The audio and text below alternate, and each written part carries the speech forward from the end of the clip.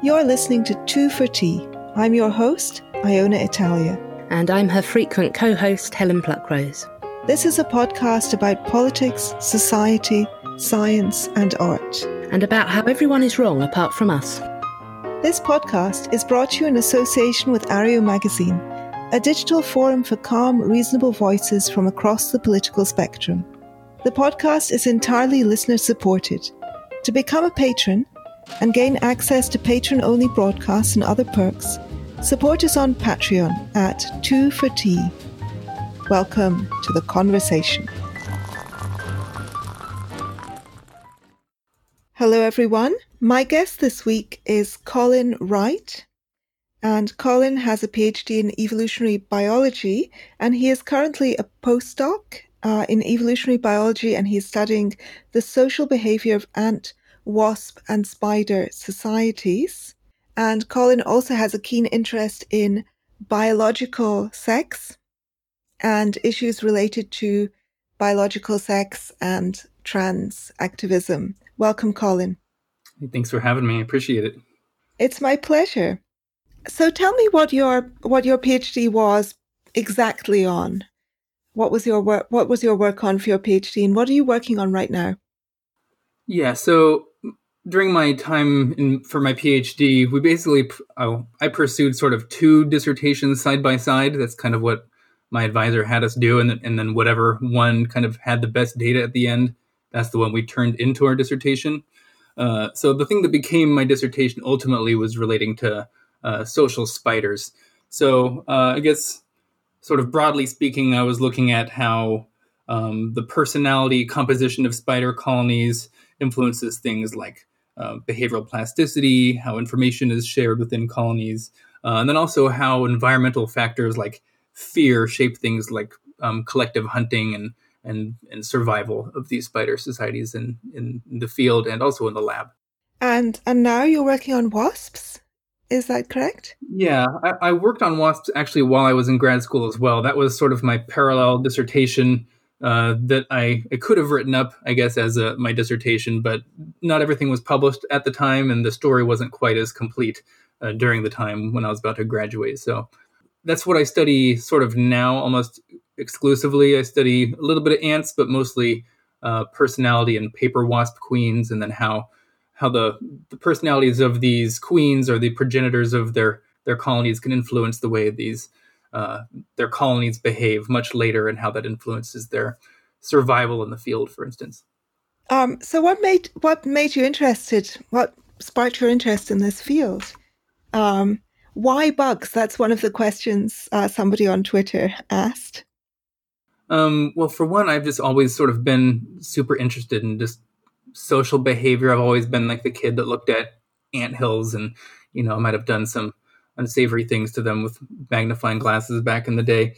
But they've just always sort of fascinated me just for my whole life, pretty much. So the reason that I study bugs specifically, that's not really an accident, although I do find bugs and wasps to be some of my favorite organisms. Mainly it's because in graduate school, you want to pick a system that's going to be sort of approachable, that you can get data very quickly on. And there's also just about no regulations on what you can do to many invertebrates. So all insects, right. There's not a lot of paperwork. Anything that has a spine, basically a backbone, you have to file all this paperwork to even be able to work with them.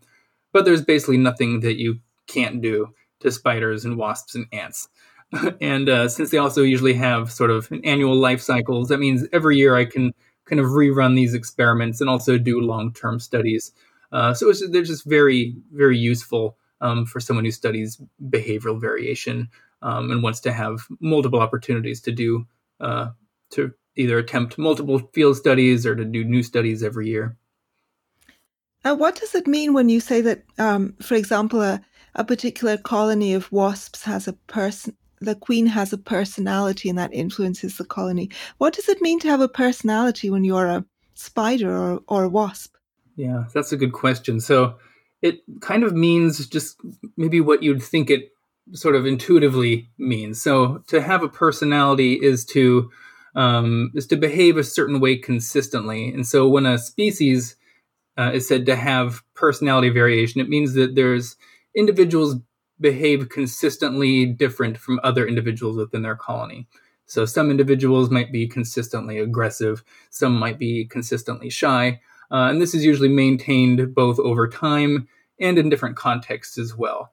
So we commonly think of personalities, say, in like humans and even our closely domesticated animals like dogs and cats. If you have 2 dogs or 2 cats, no 2 dog behaves the same way, no 2 cat does.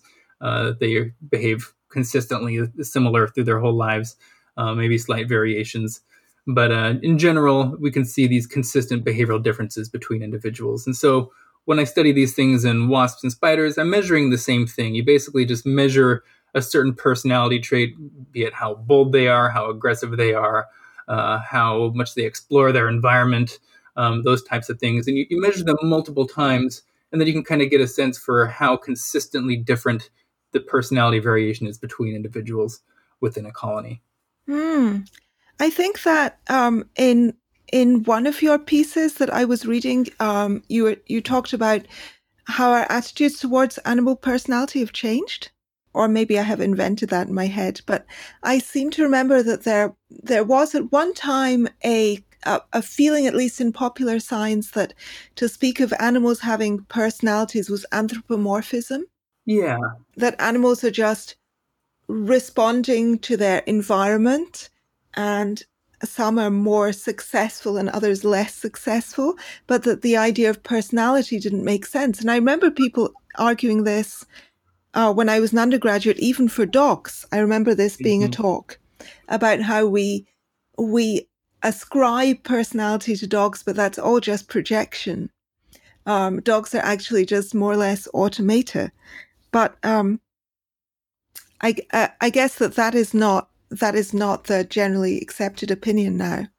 Yeah, so there's like a slight difference between anthropomorphizing an animal and thinking that, is that dog or cat or wasp or whatever, are they having the same experience as I am? So that's sort of the anthropomorphism that we sort of try to avoid. Mm-hmm. Within my field, we call it personality just because it's sort of shorthand for consistent inter-individual differences in behavior. So we often get accused of anthropomorphizing because we say personality, and that's usually something that we reserve for humans just colloquially. But it's just sort of shorthand in our field, and it's intuitive, and it basically means sort of the same thing that when we talk about personality in humans.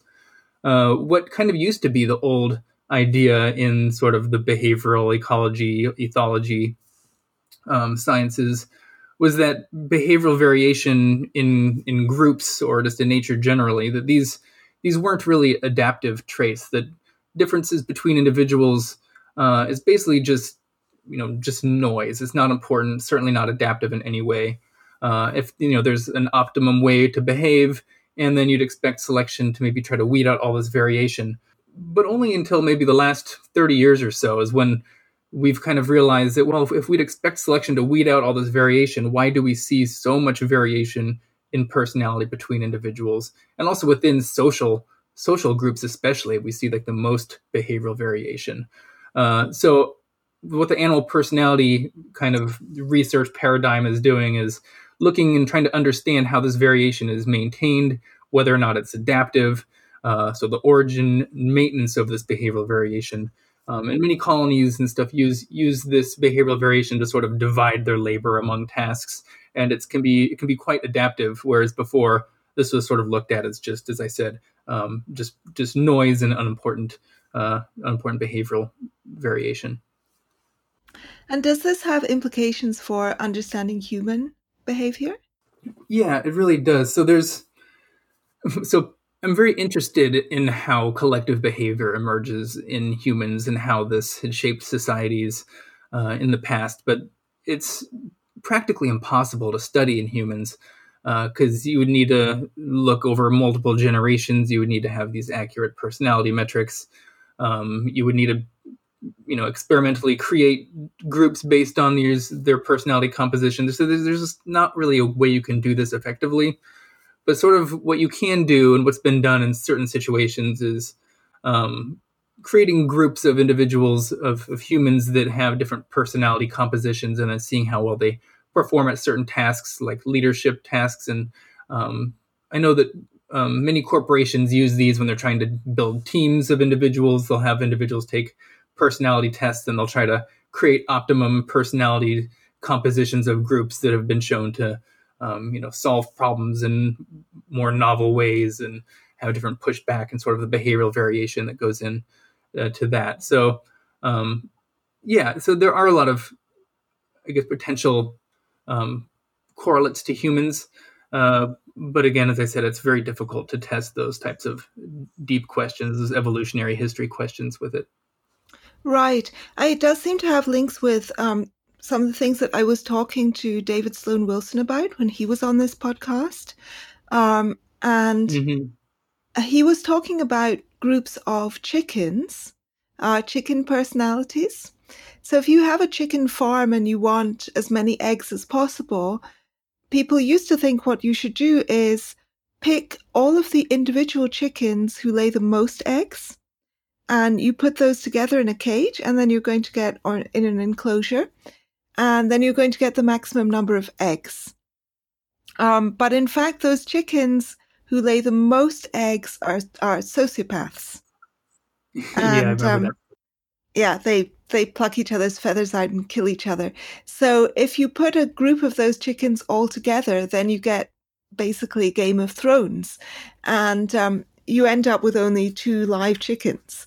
So what you need to do is put chickens together who have more amenable and personalities, and that you want to, rather than looking to see which chickens lay the most eggs, you want to just divide your chickens into groups of 10 and look for which group of 10 has the most eggs, and keep those, even if some chickens in that group aren't laying any eggs. Yeah, it's a very good example of group selection in action. Right. So, so you were talking about the collective personalities in the social insects. What does that mean? I mean, I know social insects are sort of one organism, and does that mean that they all have the same personality? I'm sorry, this is a very stupid question, but no, not at all. That's forms the basis of a lot of research questions. That exact question. So what I'm sort of looking at in my research with social spiders anyway, and they don't have queens. They're not this so-called superorganism that acts as one organism, but in many ways they do, because they're a cohesive society. They're very inbred, so they're very genetically similar. And so a lot of what I do is try to find out what is, I guess, how is the behavioral composition of a group contributing to the sort of emergent collective behavior of the group as a whole. And for a group to have a personality just means that this group behaves consistently different than another collective, and that this behavior is persistent over time and in different contexts.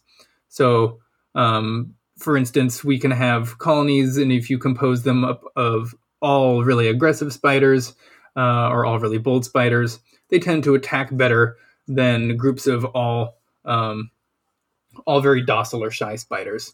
And then we can actually make colonies composed of these different compositions and every way in between. So we can make mixtures. And what we tend to see is that in the laboratory, you get the mixtures of in the laboratory, like the all really bold colonies tend to do well. But in the field, we don't see, these aren't natural compositions that we see in nature. In nature, it tends to be the mix that matters, because you can have different individuals doing different tasks and have different sort of division of labor going for them.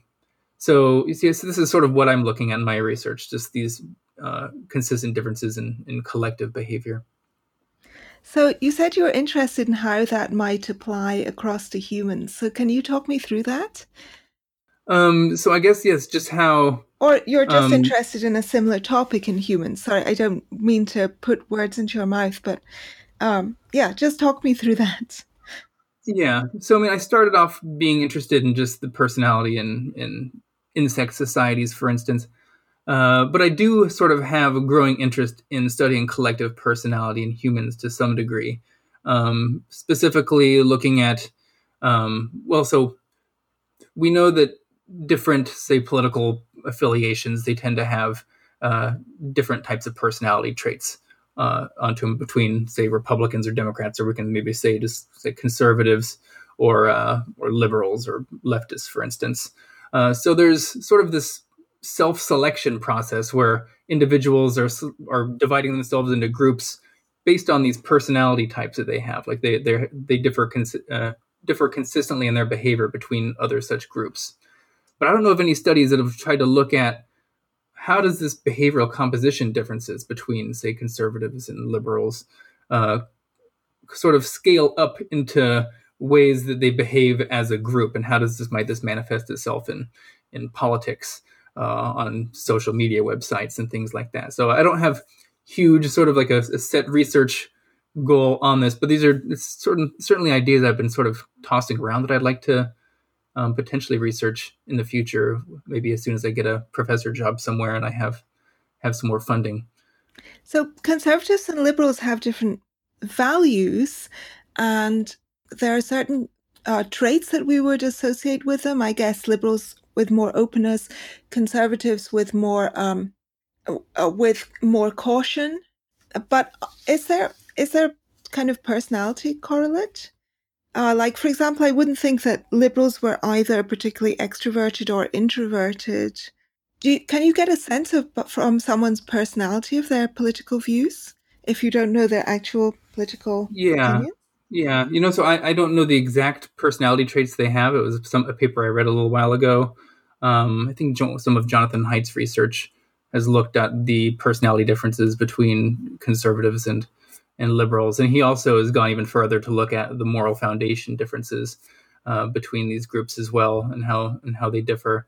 So that's another variable I'd like to look at potentially, as well as the moral foundations, because that's a question you can't really look at in spiders and ants and wasps. You can't ask them what their moral foundations are. Mm-hmm. Yeah, I guess not. I mean, it wouldn't be possible for them to have different moral foundations, would it? Probably not for insects and things like that, but it'd be interesting to see if the sort of the great apes might have things that correlate more to our moral foundations. And I'm not sure how exactly you'd test for that, but you could probably get some ideas of fairness and care, harm, that type of thing. I don't know if there's any work that's been done at moral foundations in any non-human animal, but that'd be, I think, really interesting research to do. It seems to me that a lot of the personality tests that people used to rely on have been debunked.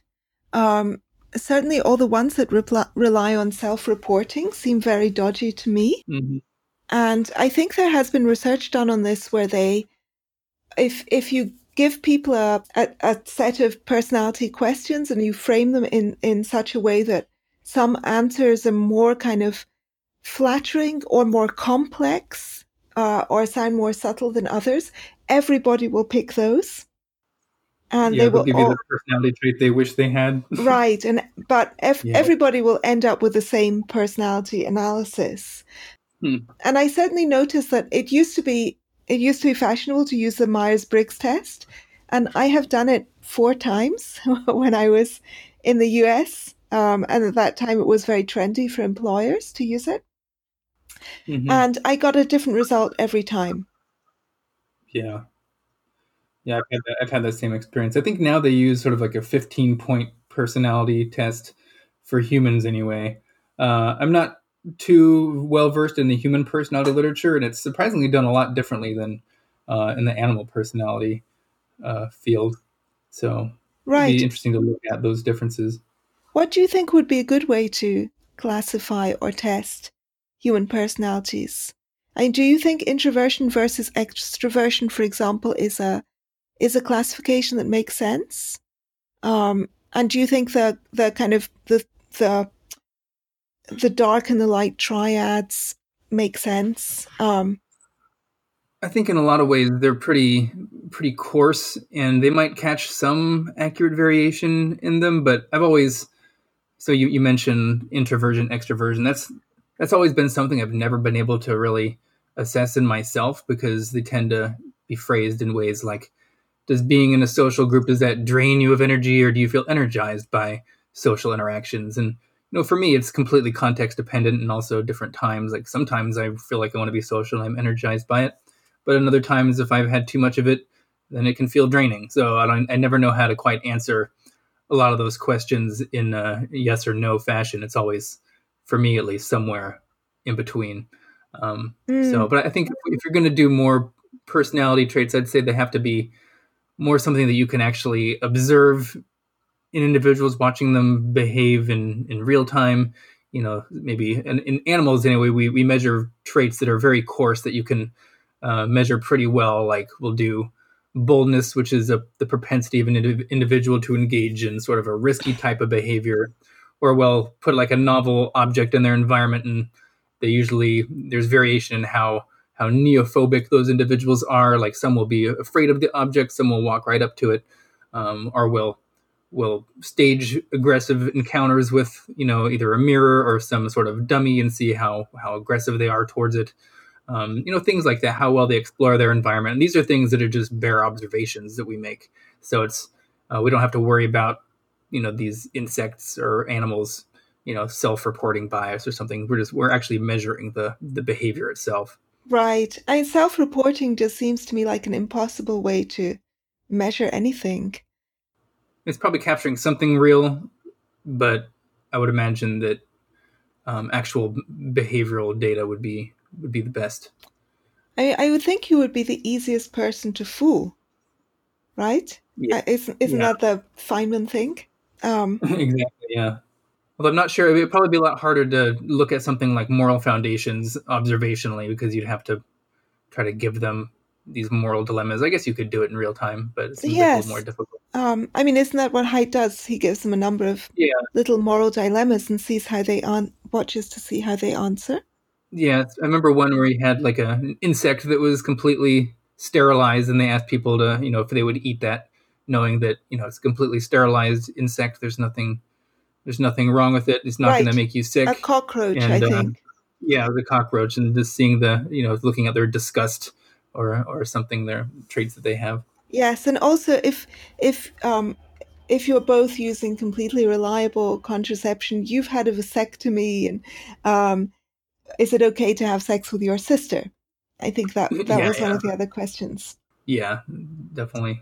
And I would definitely eat the insect, and I don't have a brother, but I've done that too. That idea doesn't bother me at all. Yeah, if you go to enough insect conferences like I do, you'll occasionally encounter tables that have nothing but tables full of insects to eat for everyone there. So definitely done a lot of that. So I want to just move on to your ideas about sex as in biological sex categorizations rather than the activity. So you have a quite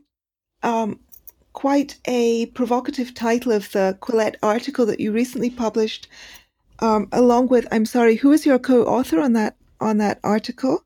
It was William Malone and Julia Robertson, yeah. Right, I'll put that in the show notes. But together with your co-authors, the article you recently published in Quillette, which has this very provocative title, "No One is Born in the Wrong Body." I don't know if you chose that title or if the editors chose the title, but are you happy with that title? And if so, what are you trying to say with that? Yeah, it's actually the title that we submitted was "No Child is Born in the Wrong Body," and then it was changed to "No One is Born in the Wrong Body." I still think both of those sentences are true, but in our article, we were specifically making the case for children and the influence that sort of this gender identity ideology is having on confusing children about what gender they are, what sex they are. And given the massive spike in, say, like individual children showing up at gender clinics to try to get, we put on puberty blockers, or all of a sudden they're saying that they identify as the opposite sex. Basically, our article was just trying to say we need to put on the brakes here and kind of look at what's actually happening in society to make these individuals sort of be so confused about their biological sex. Before we get on to what is happening in society, I just want to ask, when you say no one, aren't there some people who have a very strong gender dysphoria from an early age and therefore are, in that sense, in the wrong body? So I have read some research that suggests that male to female transsexuals, when they looked at in the MRI scanner at certain patterns of brain activity, they found more female typical brain activity that in them than in normal men. Is that accurate? And what do you think of that research? Is that research that you find trustworthy or interesting? Yeah. Am I misinterpreting? So I think what we tried to do in our article is specifically separate the long and persistent and debilitating gender dysphoria that persists through adulthood. That is a very real trait that people can have. Like, gender dysphoria is a very real condition that can inflict individuals.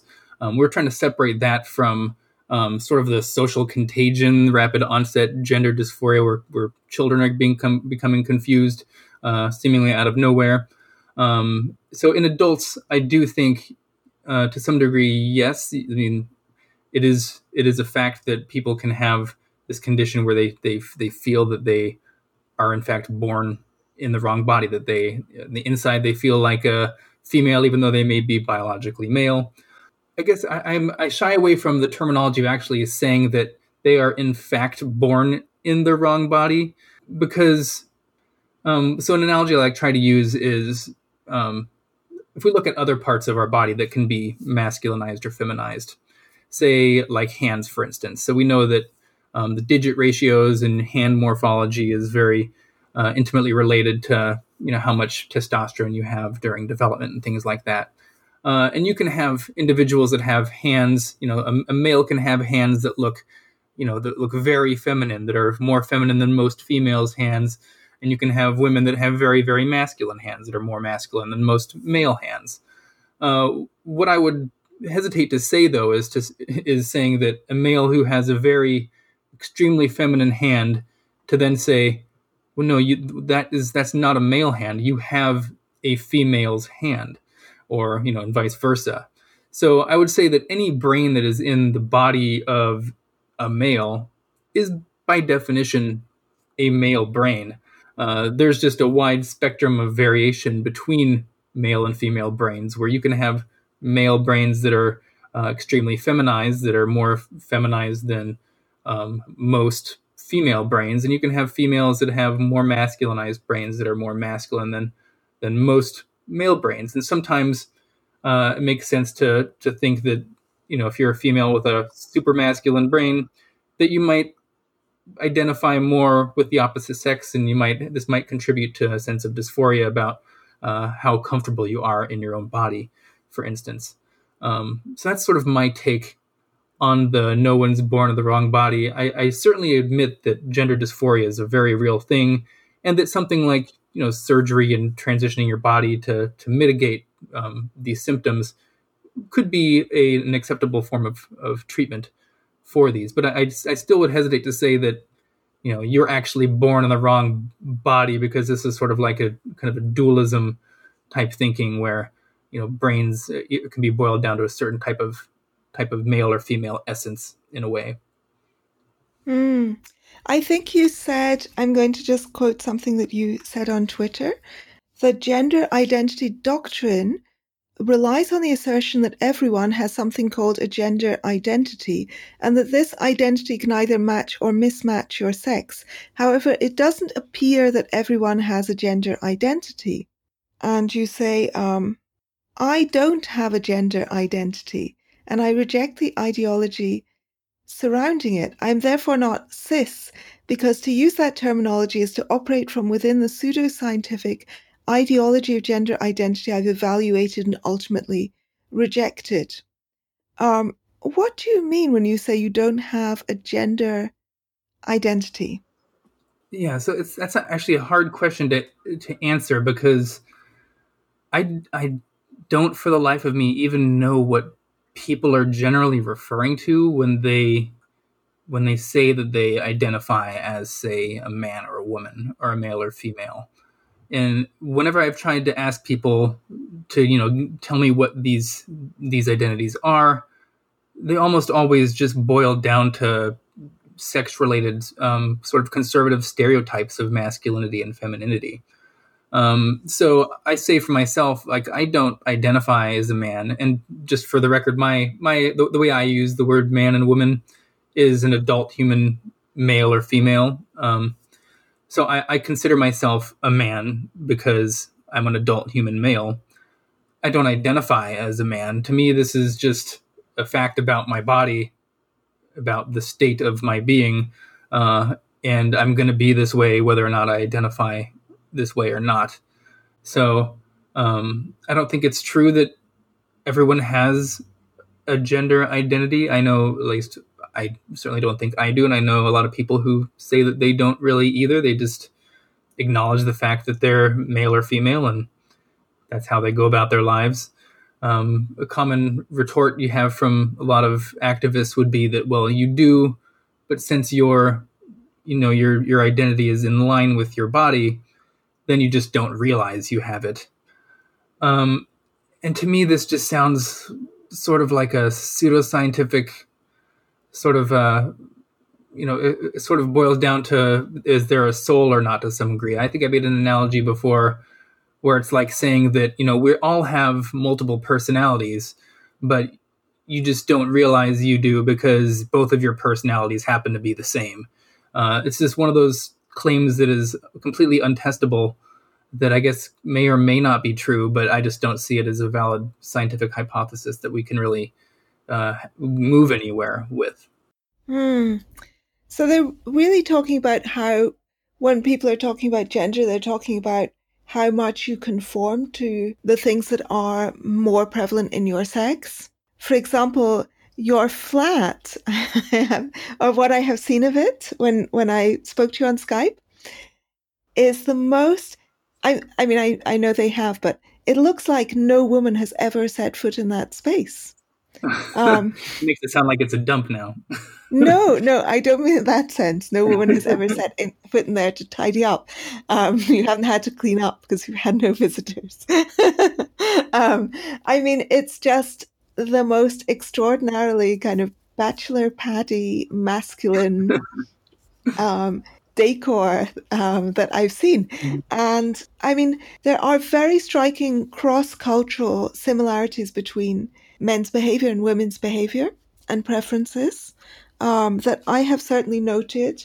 And I'm much more kind of red-pilled on this topic than I am on race, because I have lived in so many different places and I have noticed some cultural differences, but basically I haven't noticed any real change in range of personalities, intelligence, or anything else from between people of different quote unquote races or different nationalities or ethnicities. But I certainly have, everywhere I have lived and everything I've experienced, I have noted a really, really high correlation between certain behaviors and personalities in men and certain behaviors and personalities and women, with a lot of overlap, of course. So surely that also helps to form a sense of gender identity. So when I say that I'm a very girly person, for example, I mean that I enjoy reading Isabel Allende, and I cry at sad films, and I have a lot of pastel colors in this place. It's like the opposite of your flat, and I want to wear pretty lipstick and things like that. I feel there's this. I feel that that's a gender identity. Is that not a gender identity, or is that just a stereotype? Is that just like saying my taste in this is similar to other people's? Lots of people like, I don't know, toasted cheese sandwiches, and I also like toasted cheese sandwiches. Yeah. So I definitely acknowledge that there are some pretty striking sex differences, and that, what we consider stereotypically masculine and feminine behavior are, there's stereotypes for a reason, and many stereotypes are often, as Lee Jussum has shown, are quite accurate sometimes.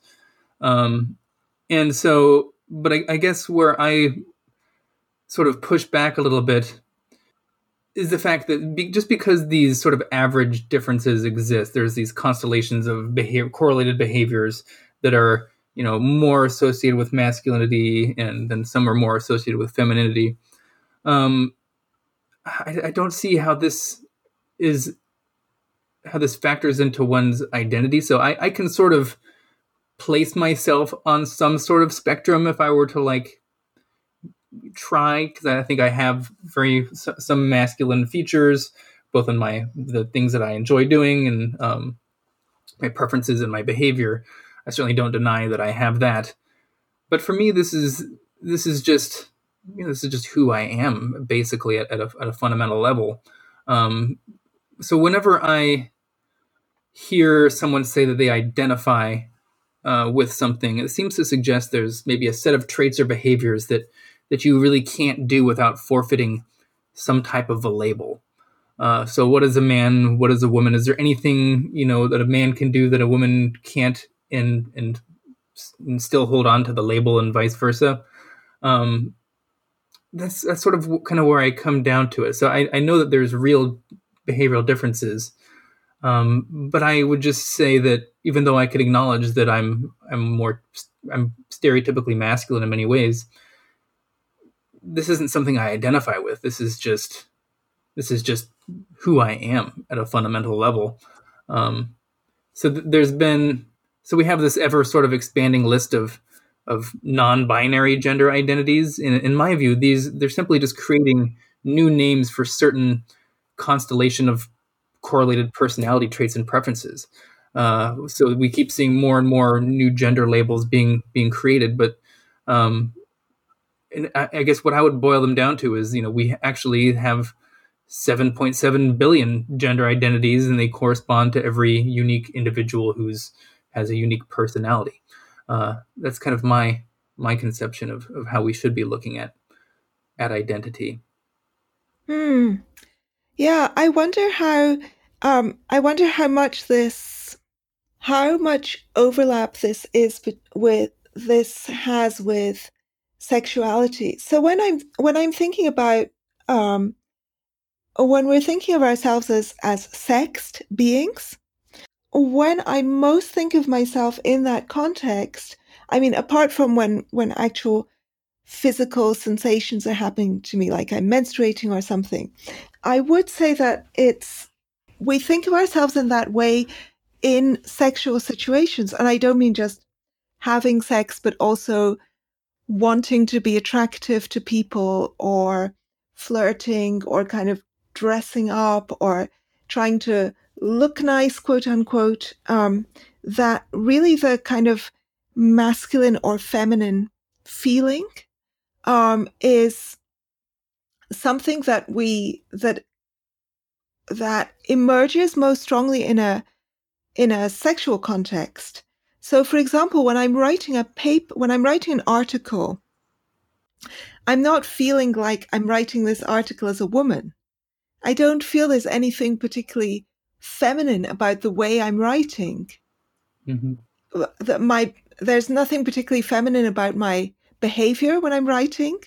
I procrastinate a lot and have arguments with people on Twitter. There's nothing especially feminine about that. It's self-destructive, but it's not womanly in some profound way. And I don't feel like there's anything particularly feminine about how I frame a sentence. If I were at a board meeting or something, I don't feel like there's something feminine about any of my ideas or contributions. And I remember when I was an academic, people complained about this. They said, one of my colleagues said to me, I never feel like a woman, which I thought was a really interesting comment. She said, here, I'm just an android. I'm a very nice android. People want to have me on their committee or have me teach their seminar or give a paper at their conference. But I feel completely like an android. I don't feel like a woman.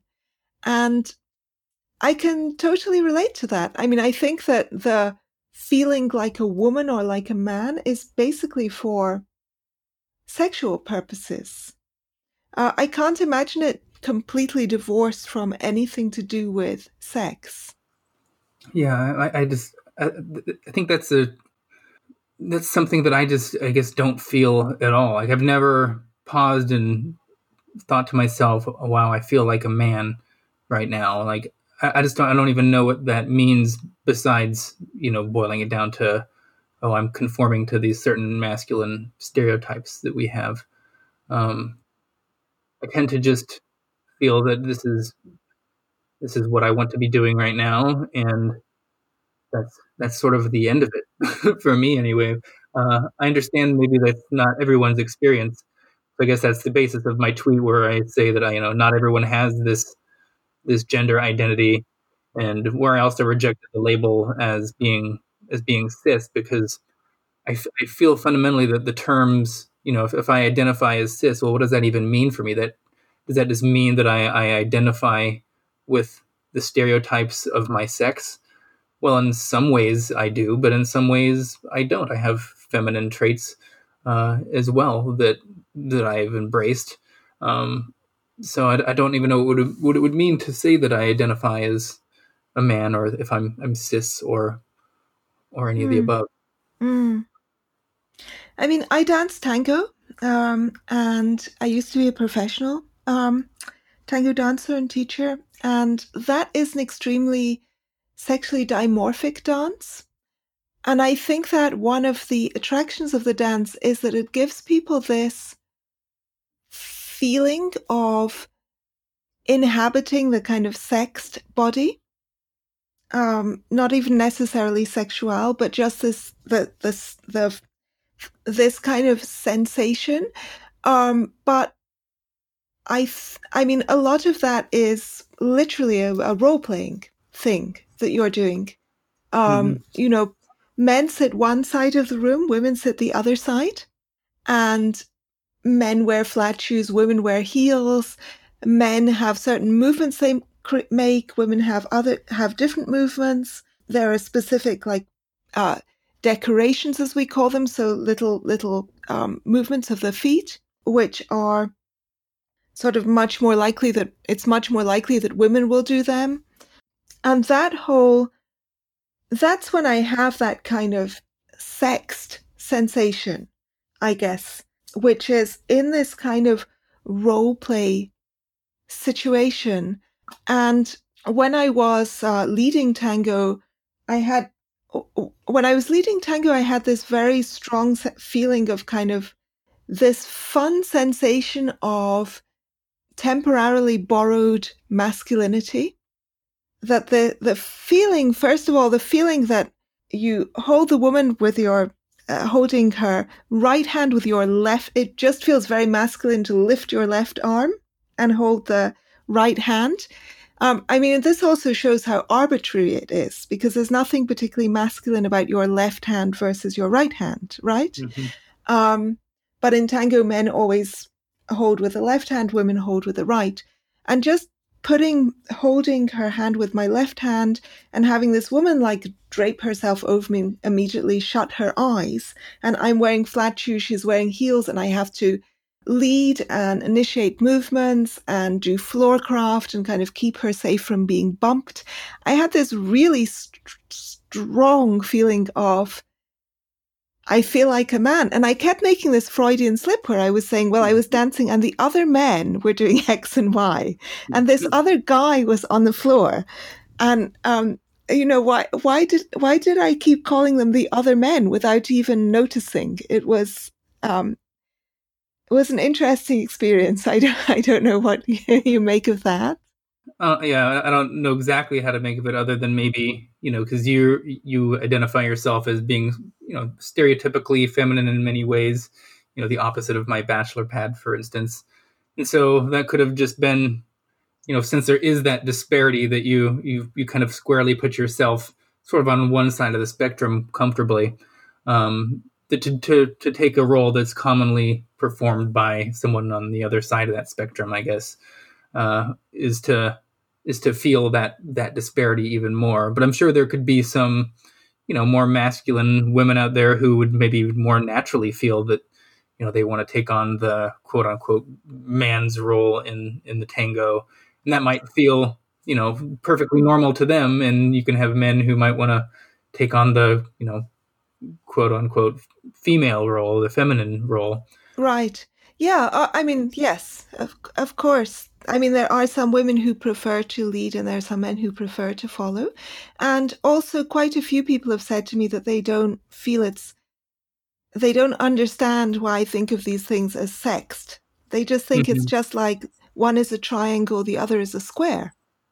So that's sort of how I guess see it, is they're just sort of different, especially when something is like dancing might be, I guess it would depend on the dance, that there could be more like stereotypically, masculine or, forceful moves or something that that would be more stereotypically masculine, I guess, rather than arbitrary types of dance. I'm a terrible dancer, so this is not something that I could really relate to.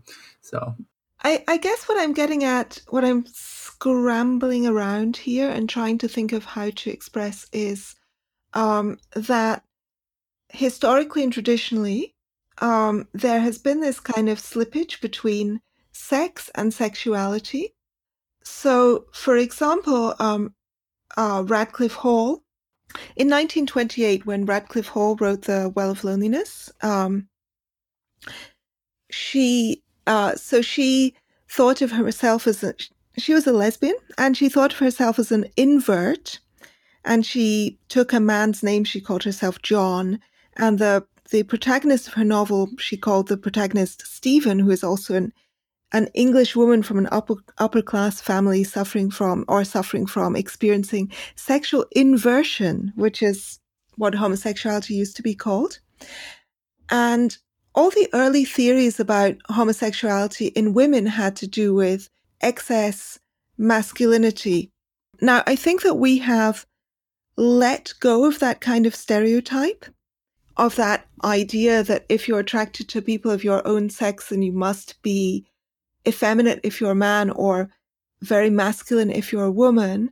But we seem to have replaced it with a different stereotype, which is that if you're a very masculine woman who's attracted to a woman of your own sex, you must actually be trans. Yeah, that's something that I've definitely seen a lot of, and we kind of discussed that in the recent Quillette article as well. I do see it as sort of a new type of, I guess, gay conversion therapy. I know it might be skewed for saying that, but, in the past, we'd have individuals in society looked down upon being gay, and so they tried to make their minds align with their bodies. If you're a male who's attracted to males, they tried to give you therapy to bring your mind into, wanting to be with women. But now we sort of reversed that.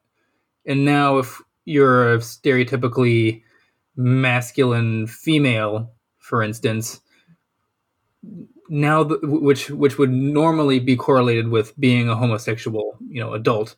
So like, stereotypically more masculine, tomboyish behavior, they're statistically more likely to grow up to be homosexuals. Cross-sex stereotypical behavior is correlated with homosexuality in adults.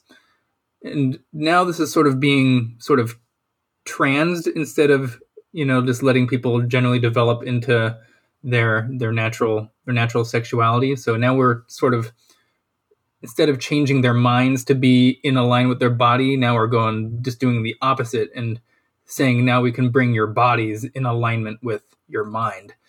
And for some reason that's seen as being more progressive than the other way, even though it's way more, physically invasive, that requires surgeries and hormones, whereas, traditional gay conversion therapy, as bad as it is merely, it's abusive therapy by no stretch of the imagination. It is abusive, I believe, but I don't see how that's. It seems like that's more benign than what is now considered the progressive way to do the same thing. Right, because it doesn't actually work. Also, I mean, I guess it's a traumatic experience to go through, but it doesn't do anything. Exactly. Yeah, Darren Brown, who is one of my heroes, um, the mostly because of his book on Stoicism, which I absolutely love. Happy, which I will link to in the show notes. But so he's the same age as me, and he actually voluntarily underwent gay conversion therapy as a young adult because he really didn't want to be gay. And he didn't have a tremendously abusive experience, and he did go into this completely consensually. But his great disappointment was that it didn't work. And he kept looking to see if he could find anybody for whom it had worked. And eventually he gave up because he realized that it hadn't worked for anyone. Yeah. I bet it's gonna scare people into announcing that they're cured, but it's not actually doing right. anything. They've essentially just gone into hiding at that point. Right. They're still struggling with their urges. Yeah, I think that, I mean, I have known a number of very, very kind of butch lesbian women, who I have a friend, for example, who she was invited to a wedding and they wanted her to wear a dress. And she said, I just feel really wrong wearing a dress. I feel like a man in drag when I put a dress on, which was a really interesting thing to say. Yeah. But since she grew up in with my cohort, it didn't occur to her to depict this as being trans. It was just being a very butch lesbian type, full stop. And I did notice today that Patrick Lockwood was talking about this, that he said that he feels that he thinks I don't agree with him. I don't agree with him, but this is an interesting kind of theory. He also thinks that the prevalence of drag culture is about it's not accepting of very, very feminine men, because it's suggesting that once you get to a certain degree of feminism, you need to actually put on a dress, use a female pronoun, and call yourself by a woman's name. So, but you should be able to be just as feminine, but still kind of not even doing the kind of drag act. You shouldn't need the persona. I think that was his argument. You shouldn't need the woman persona in order to just express your more stereotypically feminine characteristics, but still be completely a man. Yeah, exactly. That's sort of what we call for in our article, is just expanding our notions of what it means to be a male or female behaviorally, rather than keeping those blue and pink boxes up and insisting that if you're a female who is very masculine, that, oh, now you're in the blue box, and if you're a male who's feminine, now you're in the pink box and you need to change your pronouns. Now, for some individuals, I think, as I said before, I think there's a difference between just being an extremely feminine male who might have some degree of dysphoria just by recognizing their position on the behavioral spectrum in relation to their peers who are sharing their sex. And there's also, I think that's different than having actual long-term, persistent, debilitating gender dysphoria, which is a psychological condition that is, I think, goes above and beyond just sort of looking at your degree of femininity in relation to your sex. Right. So that's really about unhappiness with the physical body, very profound unhappiness with the physical body, right? Mm-hmm. Or is there more to dysphoria than that? I think it's more accurate to call it sort of body dysmorphia at that point. But that's, I think, a big component of sort of what I would consider, what I would separate an individual who's legitimately trans for someone who's, might experience sort of some sort of dysphoria because of their how they recognize where they are on the spectrum, of masculinity or femininity in relation to their sex. So you said at one point that you talked about society. Society has it. Why has this suddenly become so much more common? Why are so many people seemingly now identifying as trans, and even at very young ages? What is going on there societally? That's what I'm trying to figure out. there's an obsession I see with identity, and somehow identity is more real than reality itself. So in my first Quillette article, I sort of identified this taking place among a bunch of friends who were, some of them were graduate students in anthropology, and they were using phraseology with respect to sex and how it's a spectrum, and there's no clear line dividing males and females, and because there's no clear line, or because intersex individuals exist, therefore male and female are just completely social constructs, and that if you want to know what sex someone is, well, you can just ask them, because they're better at determining that than their genitals are. I can't for the life of me know how that caught on so much. That's what I'm trying to figure out is why we seem to just have forgotten knowledge that we all seem to know was true yesterday. All of a sudden, we just seem to have this amnesia with respect to these hard facts that are just, I guess, physical states of the universe, of our bodies. Yeah, I don't want to talk about intersex issues too much, because I had a quite long podcast interview with Claire Graham, which I'll link to in the show notes. And we talked a lot about how common intersex conditions are, also what it means to be intersex, how this affects the debate, and why that doesn't invalidate the idea that there are two sexes. We don't have any actual hermaphrodite individuals. I don't know if you've read The Left Hand of Darkness, one of my favorite novels, which I'm completely obsessed with. Have you read it? I have not. You need to read that, Colin. Because, The Left Hand of Darkness? The Left Hand of Darkness by Ursula Le Guin. It's a novel about a planet inhabited by a species of a sentient species, basically very much like humans, except that they are estrus-dependent hermaphrodites. And that planet is called Gethin, and we certainly don't live on Gethin. Definitely not. How is this kind of a trans activist orthodoxy affecting academia and affecting evolutionary biology and science? Yeah, so it's going to depend on the specific field, I guess. I think the main move that's being done is just this obfuscation between gender identity and biological sex itself. This is what I see is the main thing that's being, I guess, the main mistake that is constantly being done.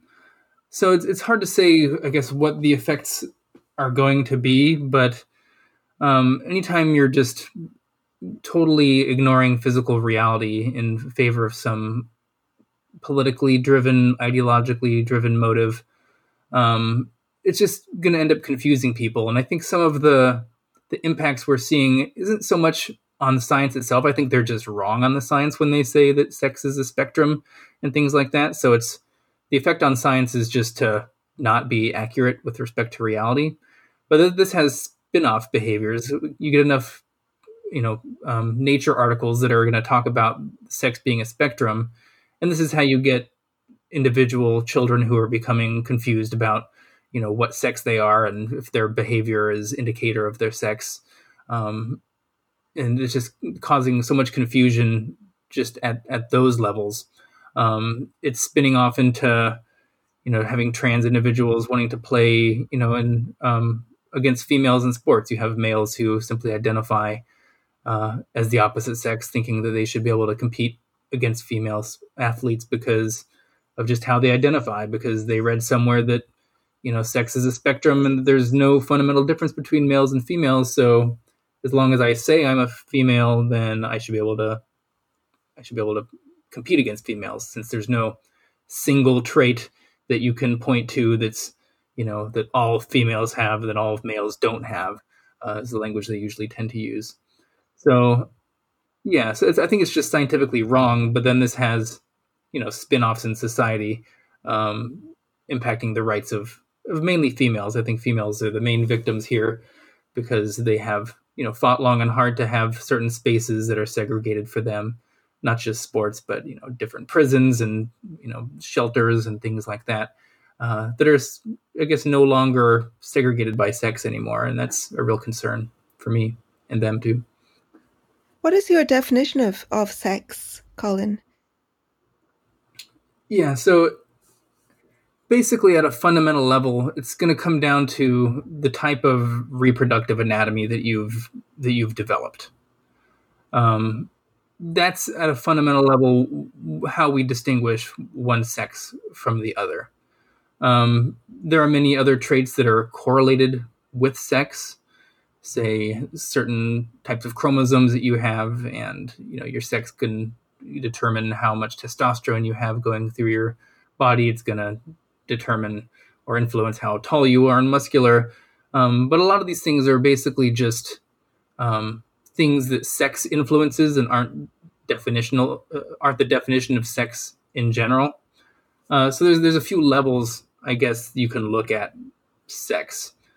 So if you kind of zoom out, you can look at sex as just basically a mode of reproduction. And this is a property of a species as a whole. We'll say that, humans are a sexually reproducing species. And then you can zoom in a little bit more and you can look at sex as a property of individuals. So there's two forms that are involved and necessary for sexual reproduction to take place.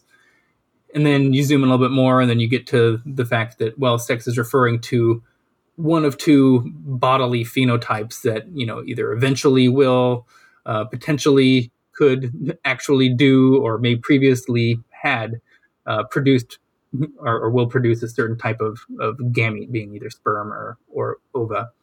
But ultimately it's going to, as I said, boil down to the reproductive anatomy that you've developed that will eventually, or, even if it doesn't end up functioning that way, that's evolved to produce those types of gametes. So fundamentally, that's sort of where I see biological sex.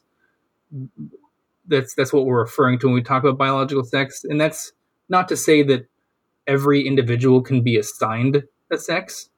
So there's a conflation between statements like there are only two sexes, and then the statement everyone neatly fits into one of two sexes. So there are intersex individuals that are kind of difficult to place into one sex or the other. But it's important to realize that intersex isn't a third sex. It's just sort of sex ambiguity, or there's a mismatch between, your sex phenotype and the genotype that you have, your internal anatomy. Yeah, I guess that's my overview of what I refer to as biological sex. And I wanted to ask you also what you make of the non-binary phenomenon. So given that you talked about how you don't feel like you have a gender identity, mm-hmm. and it does seem that a quite large number of people feel that way, and some of those people have now begun to describe themselves as non-binary. I guess I should ask someone who describes himself as him, her, them, self as non-binary, whether this fits the definition. Mm-hmm. One of the quotations that's often cited by trans activists is from Simone de Beauvoir's The Second Sex, where she says, "Woman is not born but made." And interestingly, they take that as a kind of positive thing, as if both de Beauvoir is championing this. But actually, de Beauvoir's idea is that de Beauvoir's idea in The Second Sex is also that there is no there's no gender identity there for her. There are certain biological experiences that women go through, and then there's also societal expectations and societal oppression, mostly, that is what she is describing, although not entirely, also some unearned advantages. But there's just the two things. There's the biology, the actual biological experiences like giving birth, let's say, or having breast cancer or lactating or something. And on the other hand, there are the societal roles that you are more or less influenced, brainwashed, or coerced into. It's the way in which the observation of biology leads people to pigeonhole you and force you to behave in certain ways or place certain expectations of behavioral expectations upon you. That is the making of woman. That is why woman isn't born but made, in de Beauvoir's book.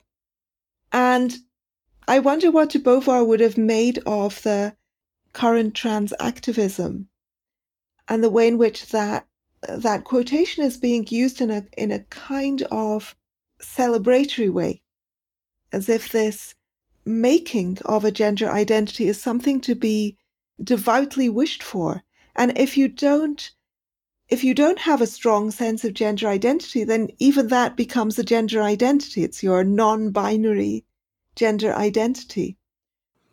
Yeah, so I actually really like that type of that social constructivist definition of gender to some degree. So like the societal roles, norms, and expectations that the society inflicts upon individuals that based upon their perceived sex.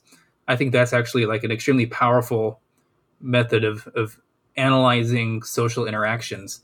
To me, I think this explains a lot about why, say, like non-passing trans women receive so much hate by people, why they get bullied so much. It's not because they're trans per se, but it's because society sees males that are gender non-conforming, and then society wishes to, and this is done by small individual interactions, but the societal norms discriminate against that, and they'll be called names and by many individuals. And the same thing when you see an extremely, say, butch female who's not corresponding to who's exhibiting gender atypical behavior. They're usually called names too because they're not conforming to the expectations that people usually have with respect to that sex. Now, I think that goes a little too far sometimes in this line of thinking to say that there are no sex differences and that the stereotypes are only created because they're enforced by society. I think you do need to take into account that real sex differences do exist and that those stereotypes are true to some degree in terms of average differences, but nobody should be taken. So you shouldn't treat individuals as representative of their entire groups because there's, as we've mentioned, the overlapping distributions and behavior and between individuals. So the non-binary identities, though, I see that as a different type of identity that's sort of in the more like Tumblr type identities where people Right. are just identifying as there's no socially enforced non-binary identity. But I guess what a non-binary person is saying is that they do not identify with the stereotypes of masculinity and femininity. And that's something that I sort of relate to in a big way. Like I don't identify. I might conform to many of them, but there's ways that I behave that are feminine and ways that are masculine. And I think what we all need to just accept is that no one is a perfect stereotype. Well, maybe somebody is, but like no one is a real perfect stereotype of their sex. So in a way, we're all non-binary in terms of our behaviors. Like sex might be binary in the sense that there's males and females, and then intersex aren't a third sex, so there's two sexes. But individual expression, how we behave, degrees of masculinity and femininity, that can legitimately be described as sort of a spectrum. It might be bimodal, so it's going to cluster on both sides, but there's, you can exist in the middle there somewhere.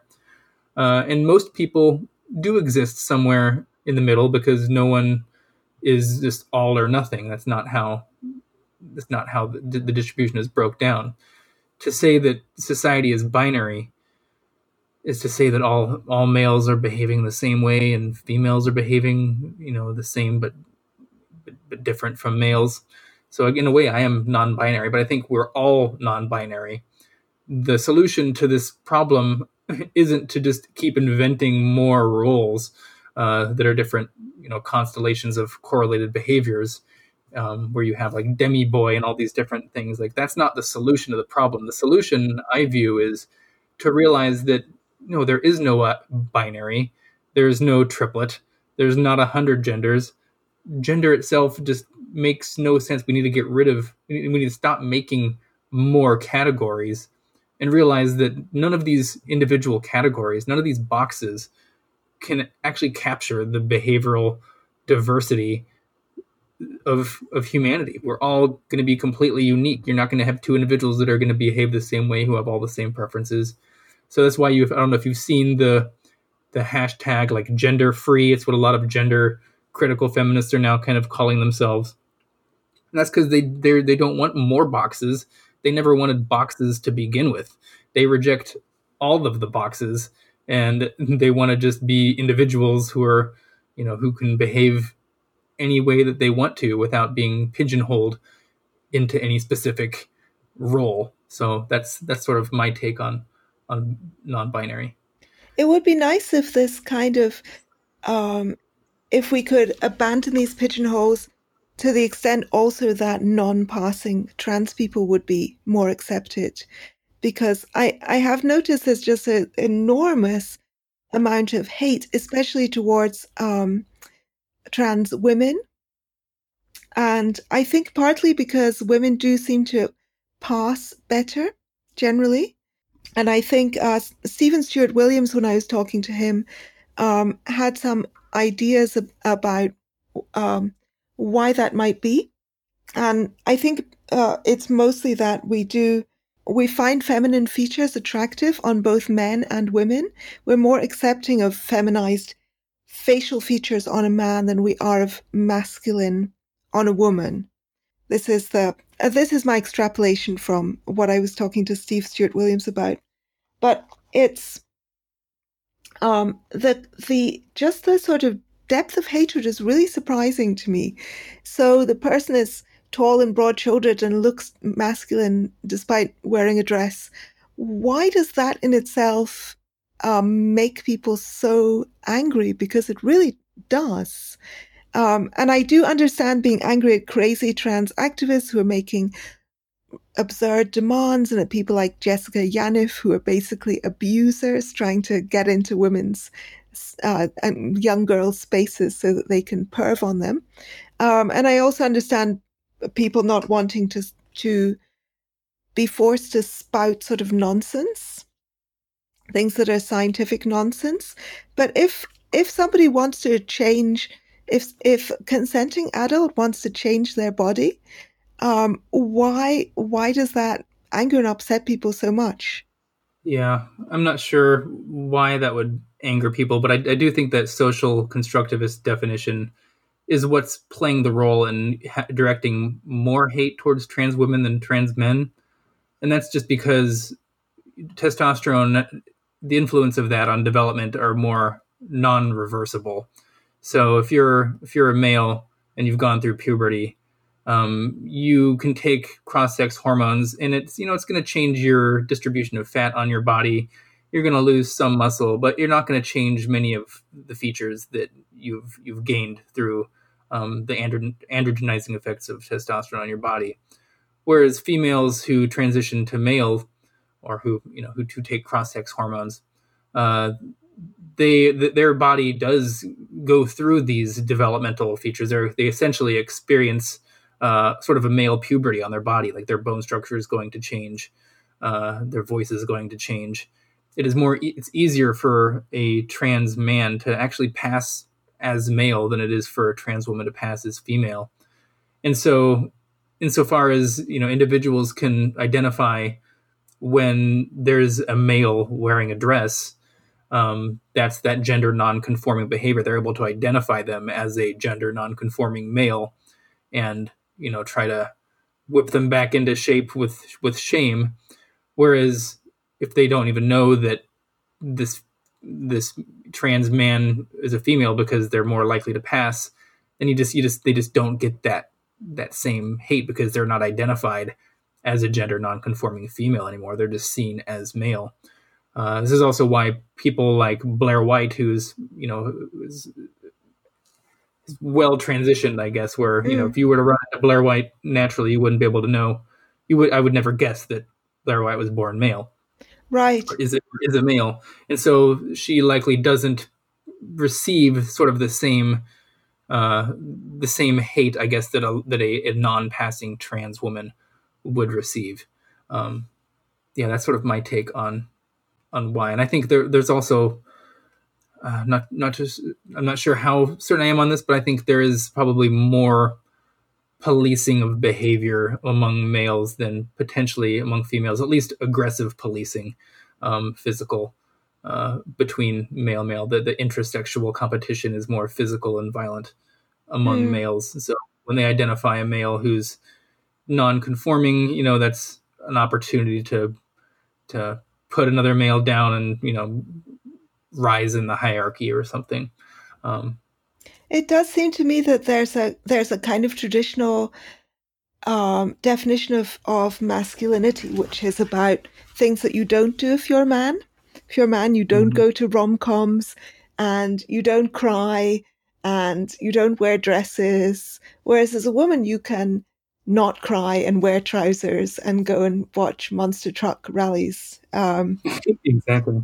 I'm thinking of when I was in grade school growing up. I mean, it was relentless. I mean, the boys and how much they policed behavior and masculinity in their male friends. And if you behave feminine in any way, like, this wasn't directed at me so much, but I saw it directed at a lot of kids who, if they'd cry or if they, were scared or did something, it was pretty relentless, the masculine policing that other boys do. And I think there's generally a wider acceptance of behaviors among females. I mean, I'm sure there's still going to be bullying and policing going on for femininity. But I get the sense that it's a little more extreme in males, but I could be wrong. I think probably, I don't know. I think I would need to interview some Zoomers about this, because we were heavily policed, but I went to a very old-fashioned boarding school, even for the time, old-fashioned. And that was in the early 80s. So I do think things have changed a lot. I remember being queer, which at that time was a really ugly word. It was kind of like the N word. It was really a word that you didn't say out loud. And if somebody said it to you, you were incredibly shocked. I remember that kind of involuntary physical frisson of shock from hearing that word. And 30 years later, I was teaching a senior seminar in the queer studies department. And it has become, it's become so accepted. It's now the politically correct term. I taught a seminar on representing homosexuality. And so I remember that being an absolute taboo. And we didn't, girls didn't touch each other and weren't physically affectionate, because if you were, you would be labeled a queer. And I remember one girl was doing a French plaits on another girl's hair, and people just mercilessly teased her for being a lesbian for weeks afterwards. And I'm sure that probably doesn't happen anymore. Also, I remember all the shock about Martina Navratilova being a lesbian. That was horrifying. That this tennis icon was a lesbian. And also, I was told that I was a lesbian because I didn't shave my legs. And the reason I didn't shave my legs was because all the other girls wanted me to shave my legs, so I refused. And I remember actually loudly declaring that I was never ever going to wear makeup or jewelry or shave my legs, because I felt that this was, I also was not interested in boys. I wasn't interested in sex at all. I didn't like pop music. And I was very scornful of all of these stereotypically feminine things. I thought they were completely petty, trivial, and stupid. And I was a very perverse and stubborn young person. So the expectation that I should have hairless legs made me take a kind of vow never to shave them. Of course, now I have my legs waxed. So, but I wonder whether I would have been, whether I would have started to wonder if I were trans, if I had been having that experience growing up today in this climate. I have friends and colleagues who are gay, and they've expressed the same sentiment, that they were very gender non-conforming children and quite feminine males, and they worry that they would have been transed instantly if they had grown up in today's culture. And that's sort of my fear of what's going on now to a lot of adolescents who would almost certainly grow up to be gender non-conforming or homosexual adults, who are now sort of being put down a pathway to transition and hormones and sterilization and all the things that can potentially entail.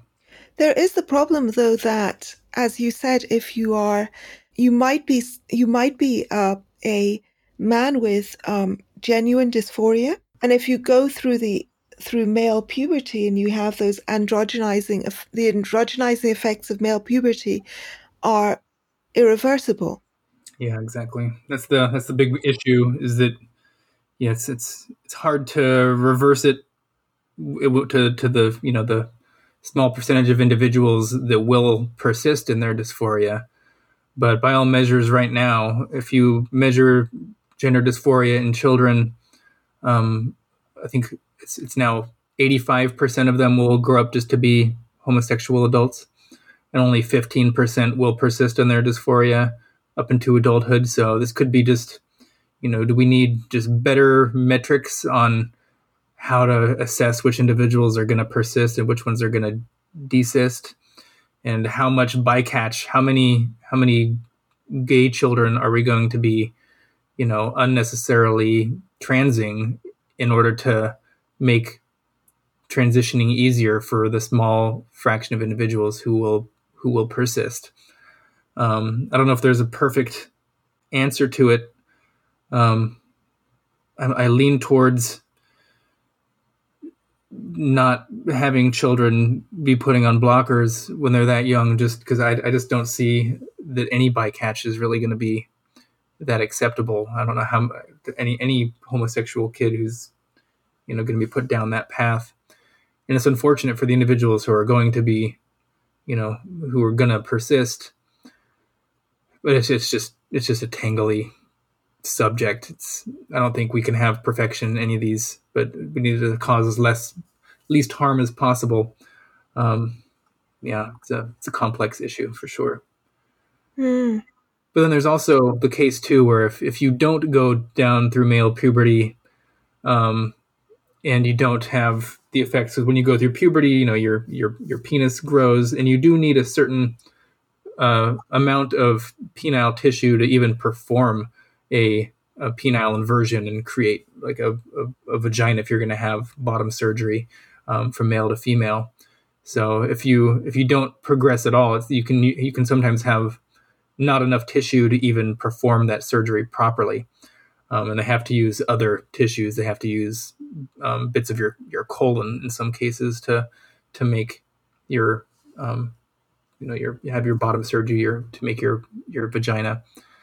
So it's really complicated, and it's hard to know where to draw the line. And that's what I'm trying to do, is forge a path somewhere that's reasonable through this whole maze. of outrage. So, how do you see things developing in the future? What do you have any predictions? Yeah, I think it's going to get worse before it gets better. I see that. So a lot of this ideology, I think, has been underground for a long time. It's just been on message boards and places like Tumblr, and it's only in the last several years that it's really been pouring over into society as a whole.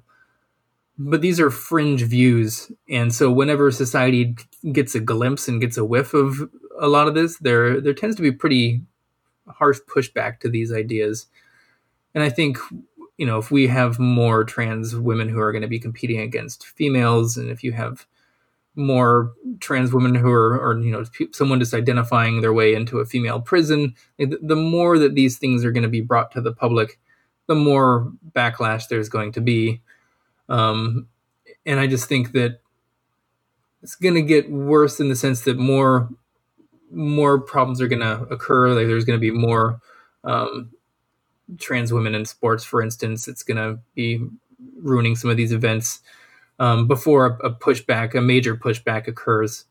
And one of the biggest fears I have is that the pushback is going to be too strong in a sense, and it's going to really just blow back in the other direction, and it's going to cause a lot more pain and suffering and contribute to a lot more transphobia that I think, I don't think any transphobia is good to have, but I think it's going to contribute to more of that.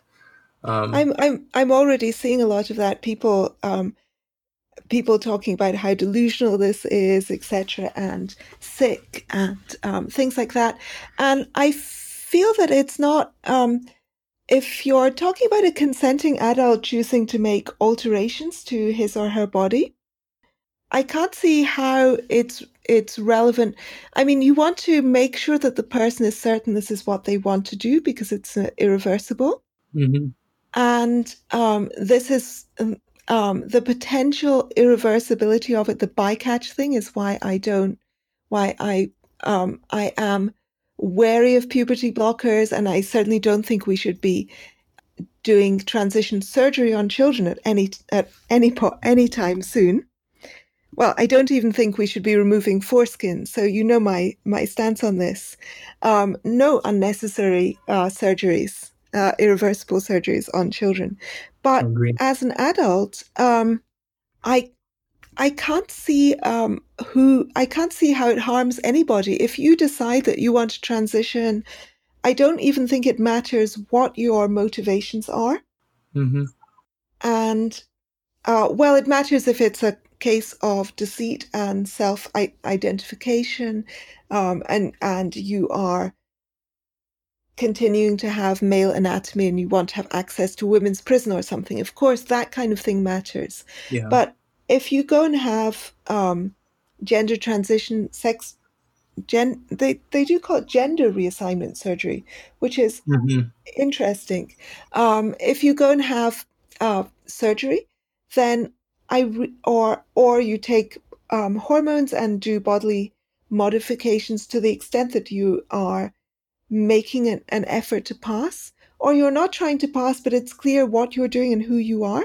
Mm-hmm. I think that when there's no major deception for criminal purposes involved.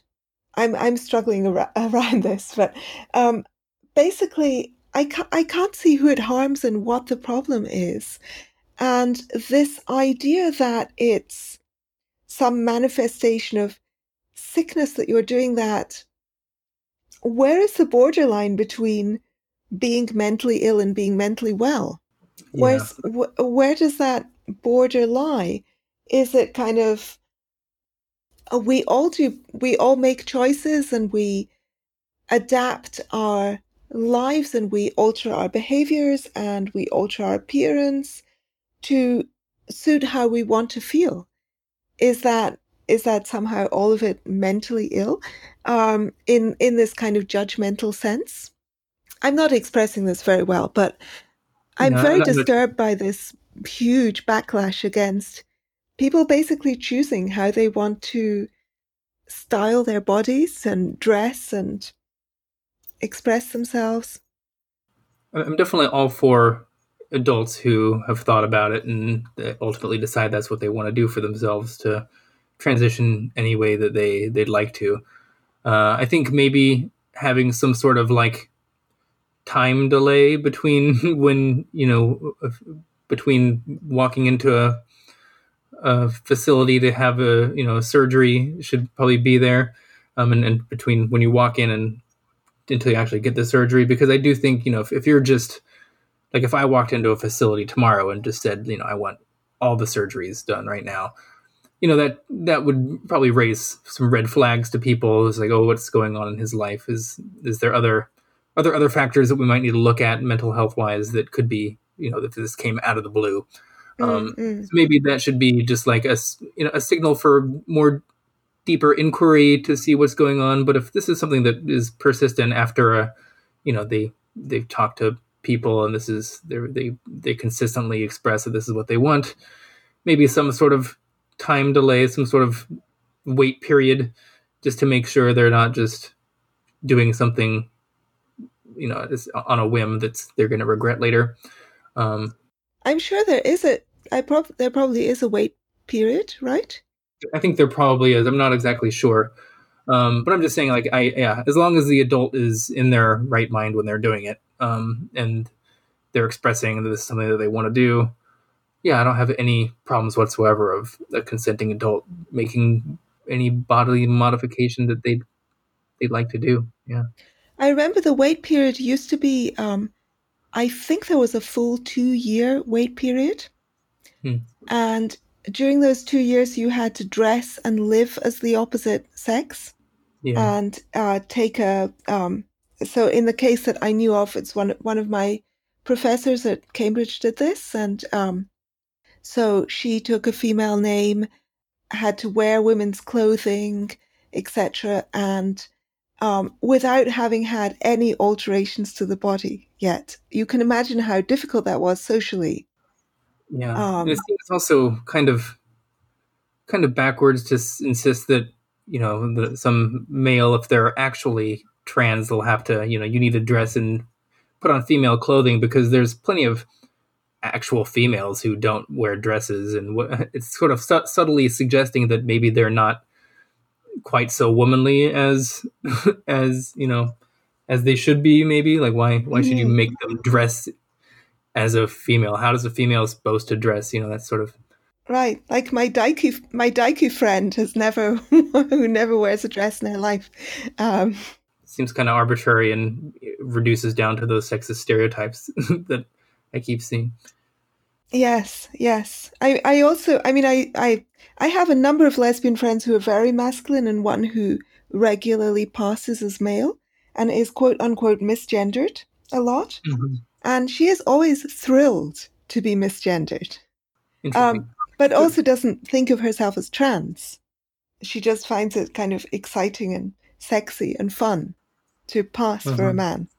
Yeah, I'm frequently I don't know what you'd call it, sexualized as homosexual, I guess, sometimes. So that's different than being misgendered, I suppose. Yeah, I have my theories about why that is, but I think it might be too personal for this podcast.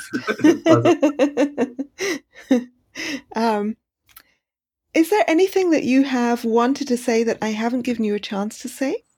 I think I've covered most of what I'd like to say. We did. It's been a real pleasure, Colin, as always. Thank you so much for having me on. My pleasure. And before we end, I wanted to mention, I forgot to mention, I always mention in the podcast, the venture that I'm also involved in, which is called Letter, www.letterwiki, and I will link to it in the show notes. And if you go to Letter is a platform for one-on-one letter exchanges between people. It's a digital platform for public correspondence, and we have both very personal exchanges happening. We have academic and scholarly exchanges on a variety of topics. It's free, go over there and read some of the conversations you can see in our featured conversations feed. We also have interviews that are happening in letter form. So I'm currently interviewing Buster Benson and also Thomas Chatterton Williams. And if you would like to write on letter and you don't have a correspondent, then you can either write to our Letter in a Bottle feature or get in touch with me or with any of the letter team, and I will put our email in the show notes. It's humans@karma.wiki, and we will find a pen pal for you. We have a epistolary matchmaking service. And you can also find, Colin, you have a letter there, right, with Cody, an exchange with Cody Moser? I do, and I feel bad that I've been waiting so long to respond to him. So Cody and Colin are also having a little bit of a discussion about biological sex on letter, and I will link to that below. And thank you so much, Colin. Well, thank you. Have a wonderful week, everyone.